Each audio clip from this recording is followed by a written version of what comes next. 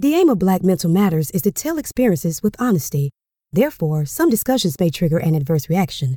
If a discussion is beginning to upset you, we advise that you please stop listening and talk to your support team.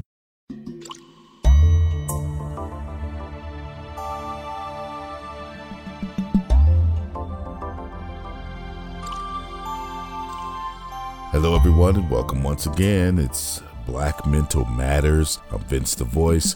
Makiba Reed Johnson will be joining us again soon. Keep her and her family in your thoughts and prayers. Would you do that for me? And you're in ours. I hope all is going well during this pandemic, during the protests, all this stuff. And I tell you, as these demonstrations continue to simmer, you talk to the young folks, the millennials, the Generation Z, the activists, they ain't playing. But the thing is, I wanted to find out, how are they doing?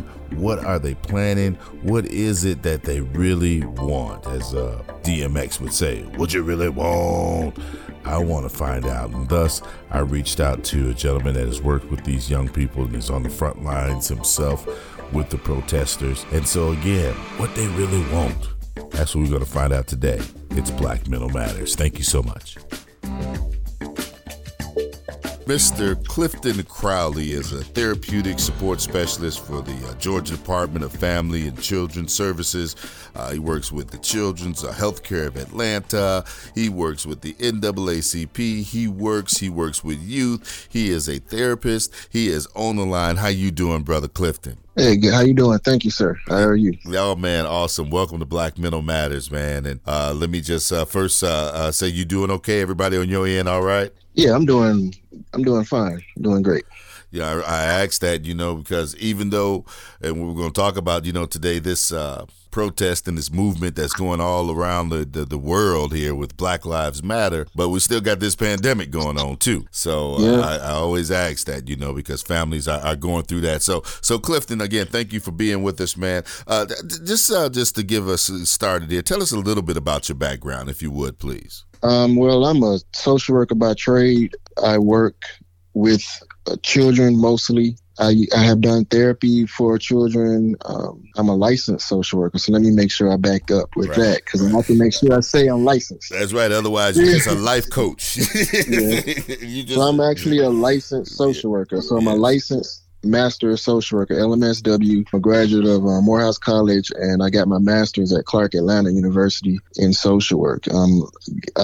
After retaining my license, I was hired by the Department of Family and Children's. Well, I worked at DFACS before I was licensed. Then I worked for the state of Georgia now as a licensed clinician for the state of Georgia for the Department of Family and Children's Services. Prior to that, I worked for Fulton County as a DFACS case manager for CPS, which is the investigative side for Department of Family and Children's Services. I worked the night unit, which was 12 to 8 a.m. And so I did a lot of the more immediate cases in the night unit. I've worked with children for a while. I've done mentorship with started a mentor program with my friend who was the head. Jamar Logan, he started a mentor program called Yes Mentors, which is youth empowerment and stability.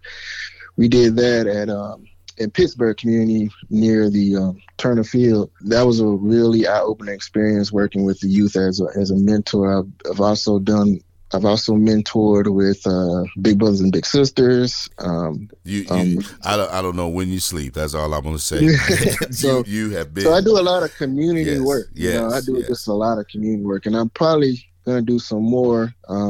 Also started an initiative called Black Men Vote, which is to try to increase awareness for Black men as to their voting power, why they should vote, and what it means for them to vote, and to be educated. And not just voting, but civics in general, because it's very important that we're educated as to what these civic functions are that we're voting for, and who are the people that we are supposed to be representing us. So that's a very big function of what voting is. So yeah, you're covering a lot of ground, and I tell you what, if we had a couple more Cliff Crawleys out here, it would be awesome. And shout out also to the life coaches. I didn't mean to down them, they're doing their thing, but it is a difference. But it is a difference, and so wanted to talk to you today because you have been participating with the protests that have been going on regarding. It started, as a result of this straw, the George Floyd murder there in Minneapolis. I mean, the straw that broke the back, and working with young people. And that's what I want to find out today, Cliff, is, what are the mindset of our young people as they're pursuing. Well, first, what is it, George Clifton, that you hear that they are pursuing with the protests that are taking place? Well, there's various voices. I can't say that there's just one specific thing. They all have different themes. One of the overarching voices is that they're demanding structural change, not just pacification or pat on the back or pat on the head and we're going to give you a little this or that. They want to see a complete structural change from what is going on. But what does that mean? What does that look like? Is that we're changing laws? Does that mean there's more resources? I mean, what does that mean, structural change? I'll give you an example.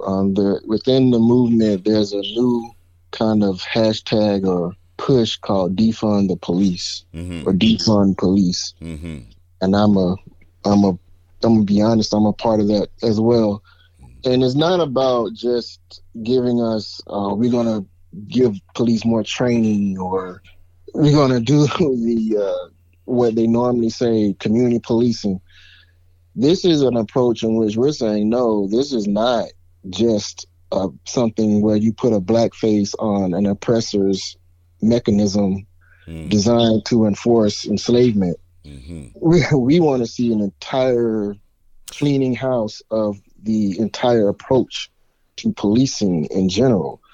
I don't even like to call it policing anymore. I don't want to even call it that. I want to call it public safety because I don't feel that police necessarily create an environment of safety, or do they police reduce crime?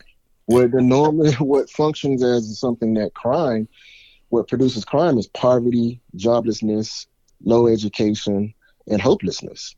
That is the true indicators of crime. When you have a large number of low-skilled and impoverished people in a community, in a controlled environment, that creates a level of crime. Well, we're not going towards the root of fixing that. We're not doing preventative measures. We're not putting any support for these communities. That's right. We're criminalizing these people, That's right. which is our people.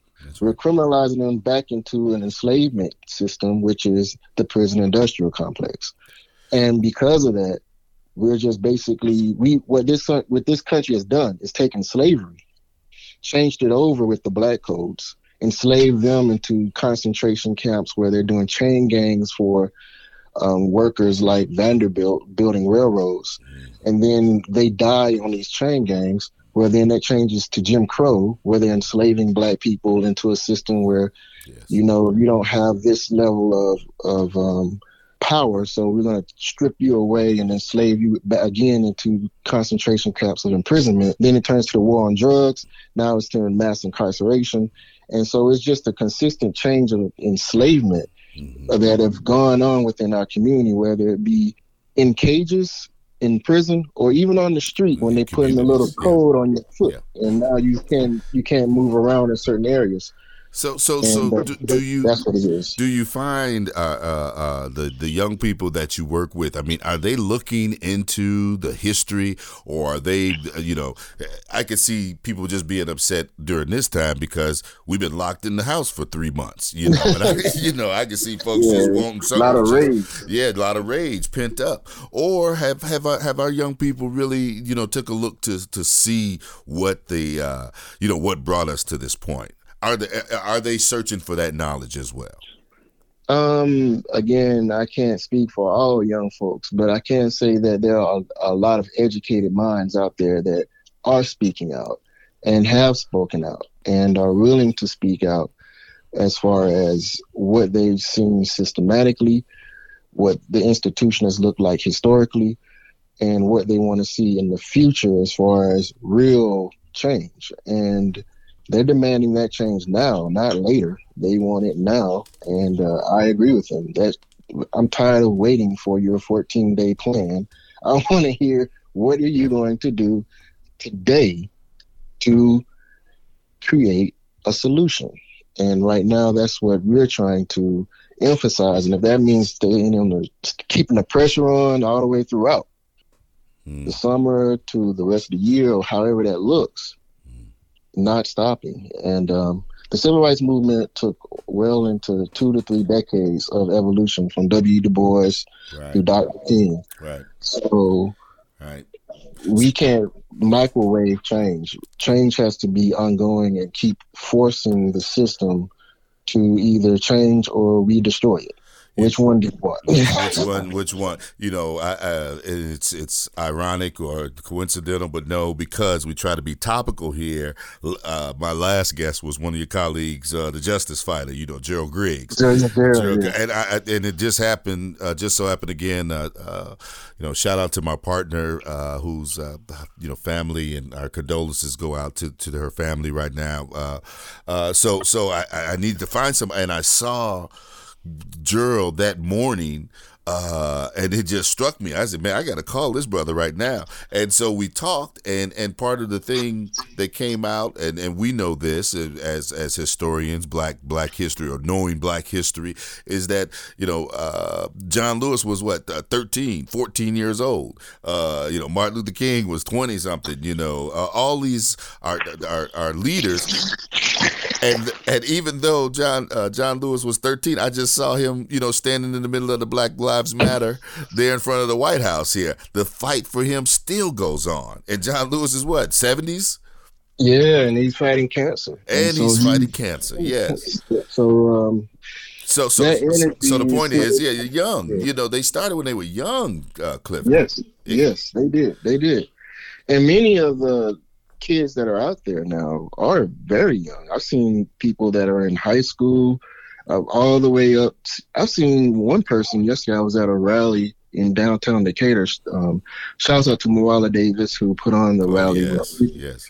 Beacon Hill Alliance for Black Alliance, I believe that's what they're called. And their protest rally out in Decatur, they had an 8th grader from Grady Heights, from that area, speaking, and she was very eloquent and she was very passionate, and she seemed very knowledgeable about what she was conveying to the crowd. And she was speaking to a crowd of almost 5,000 people. Wow! And she didn't have any, hesitation to say, we need change today. I'm tired of talking to my family and my little brother saying what you cannot do with your white friends. Wow! And so, yeah, that's an 8th grade.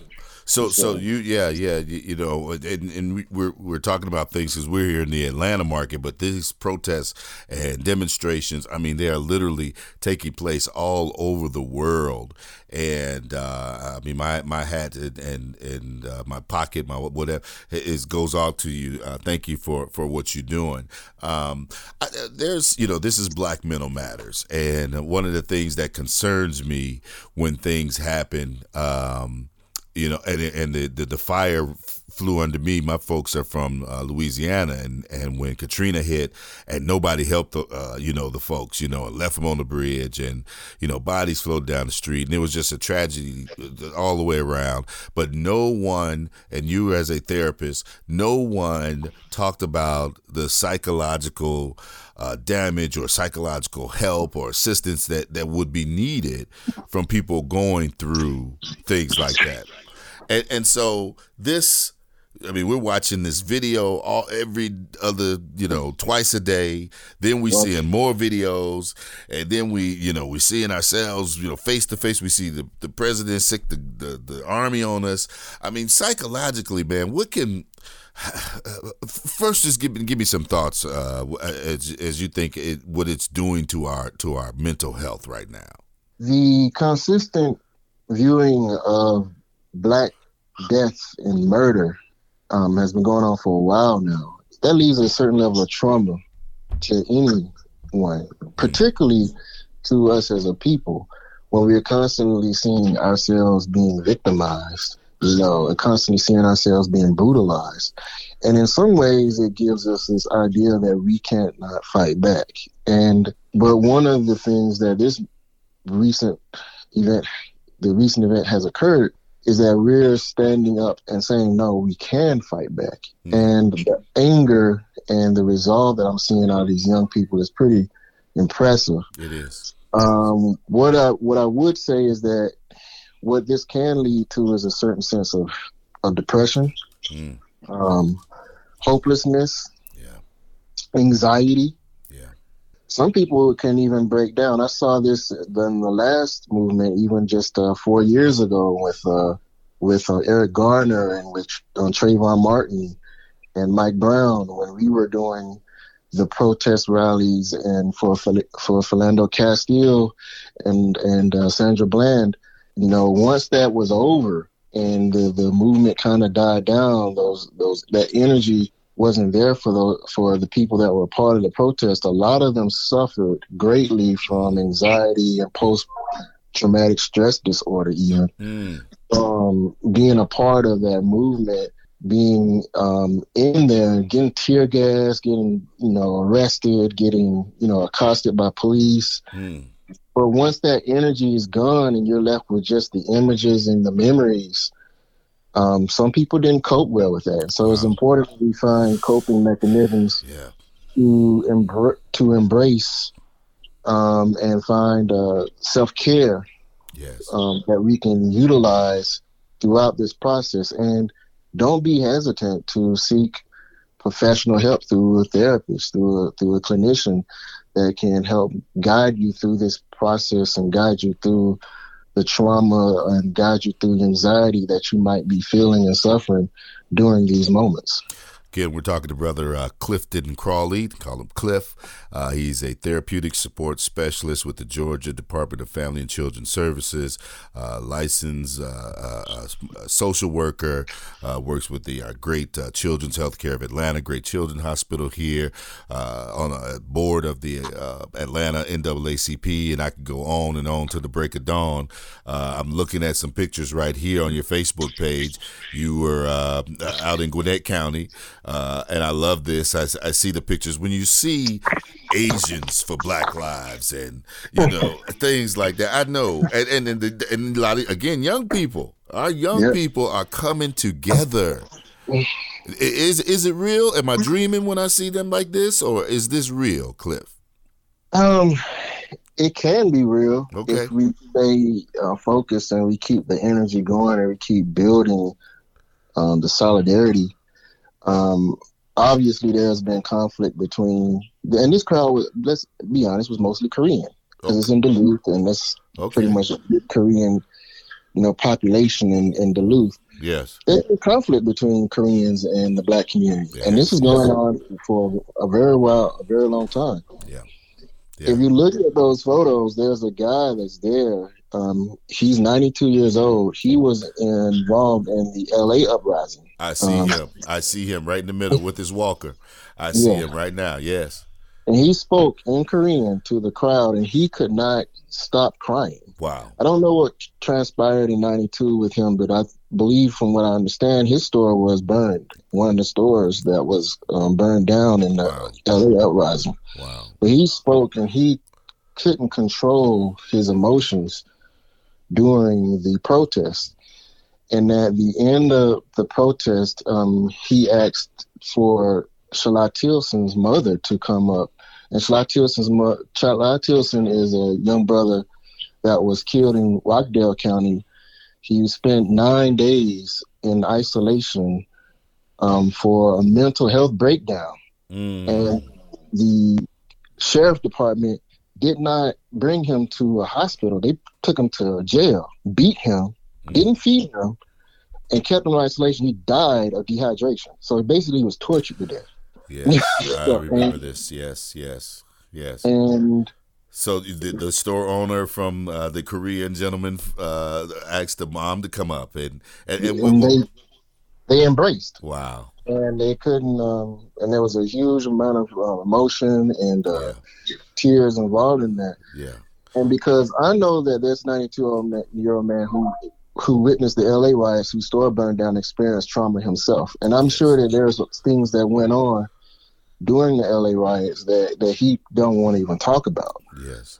And for this older gentleman to humble himself to speak at a rally for Black Lives, speaks volumes to what is this movement and what this movement could potentially be if we were to stay and keep this energy going. Because this is just... Now, let me make this point clear. I think one of the things that we think about when we say the Black Lives Matter movement, I'm not the biggest fan of the name or the hashtag, by the way. Okay. It starts a discussion for sure, and arguments and feelings. But not because I find it like I'm not on all lives matter too. That's not it at all. I just find the title of it to be kind of like a submissive title, like Black Lives Matter too, as opposed to Kwame Ture, who spoke of Black Power. Yes. And gave it a much more physical and forceful designation as opposed to this. But let me get back. This is a movement not just about Black lives, it's about power structure. Yes. And it's about white imperialism controlling the narrative around the world and pushing for white imperialism and white empowerment and the protection of that white empowerment on people across the planet. That's why you see uprisings in other countries, because what W. Du Bois spoke of when he spoke of the abolitionist democracy, is that white imperialism hurts them too. Right. In the long term, because it keeps the people that are in power, and it keeps other working class, lower class, etc., in positions to where they'll never get to that power, because the power structure doesn't want to share the power. They want to control the masses. This movement speaks more to say, and what I'm saying is that the movement is also about we demand our power back, and we see what's going on, and the frustration is there. Not just within Black communities, it's within communities across the world. They're tired of seeing this. They're tired. Yes. And that's what's resonating with everyone on the planet, is that we see the power structure. We see what white imperialism is and what it's doing, because white imperialism has separated Korea. White imperialism colonized China. White imperialism colonized India. White imperialism colonized, brutalized, raped Africa. White imperialism enslaved African people here in the Americas, and built those civilized those countries, Brussels, London, France, on the backs yes, of African people and people in general. So this is something to say we're tired of this, and we're going to take this over and burn it down if necessary. And that's what this movement is about. And wow. Black Lives Matter is about that totality of it. Wow. That's very, and I think that I've been guilty, you have your friends out there that, they want to say something like you say, I don't like the name or whatever, and you get into this petty argument. I got to the point where I don't want to have to school every white friend or whatever nationality friend as to why folks are upset and to why it's not just about this thing right here or just this football player doing this or just this one. No, this is a culmination of not only these faces and these names that we're saying, but this thing goes back to the beginning of this country, the beginning. And to see my Asian brother, I'm enamored to the Asian community. Cliff, I just tell you, out of the top 25, they made me number 26. Man, I got an award and everything. You know? So I have a close affinity with the Asian community, just because, hey, I mean, it's a big world out here, and when I see these young people, you know, I have sons and they went to school, you know, and it was very diverse. When I see these young people, you know, getting together and doing things and changing the world, which they are literally doing right now. So for our parents out here, Cliff, now you're out there with these young people. I mean, what should our parents be telling? This was a traumatic year for a lot of young folks. They couldn't graduate. They couldn't go to the prom. They was locked up in the house for 3 months. It may have been up in the house with daddy, who daddy boy is crazy in the mug, like, you know, or mama crazy in the mug, or my brother, and you know. So as we move forward in this movement, how can our parents support these young people? Because they're not gonna stop. I don't think they're gonna stop. How can our parents or what advice would you give to our families out there during this time, man? I know that's a broad stroke. I can only speak for if I had children, what I would do. Mm-hmm. I would support them. Okay. I would plan with them. I would march with them. Mm-hmm. And I would speak my mind and my piece and offer the simple wisdom that I could offer in these times and these moments. I make sure that my family is safe. We get tested for COVID consistently. We practice proper social distancing and mask up. But at the same time, we're also going to, we'll put together the banners, we'll put together the posters, we'll get out in the streets together, we'll talk about it and express openly how we feel about what's going on, because that is going to be key, is the communication. And one of the more important things, allow our young people to express themselves and to be heard. Yes. And to allow them to talk, and be open and honest about how they feel in this moment. Whatever that comes out, it may be, and also be accepting of it. Yes. And not try to poo-poo or control what they think, but listen to them, accept it, and work with them and show them, be a guide. And that's I think the most important thing a parent can do. And of course, as a spiritual, you want to pray and meditate and do those things together. And that is, I think those are the keys to what a parent should do for their children. I saw a number of, again, through social media posts of people who said, hey, I got the kids up this morning and I told them, come on, we going downtown. And, thank God, we had our initial clashes here in Atlanta, but for the most part, for the past 5-6 nights at least, maybe even more, things have been very peaceful and very orderly. And I'm sure that the children whose parents brought them out, as a family, they really got something powerful out of that experience. Yeah, I was there the night that the uprising started. I was able, to witness the initial spark of the protest that led to the violence that from that night. I posted about it. The energy was just a different kind of energy. Yeah. It wasn't our energy. It wasn't.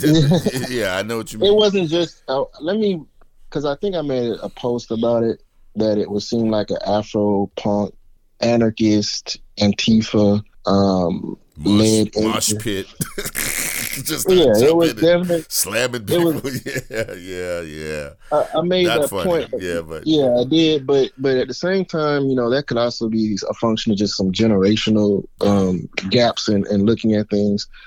The the kids had a different energy. And yes, there were some kids of different ethnic and racial backgrounds that did initiate a lot of the damage and destruction.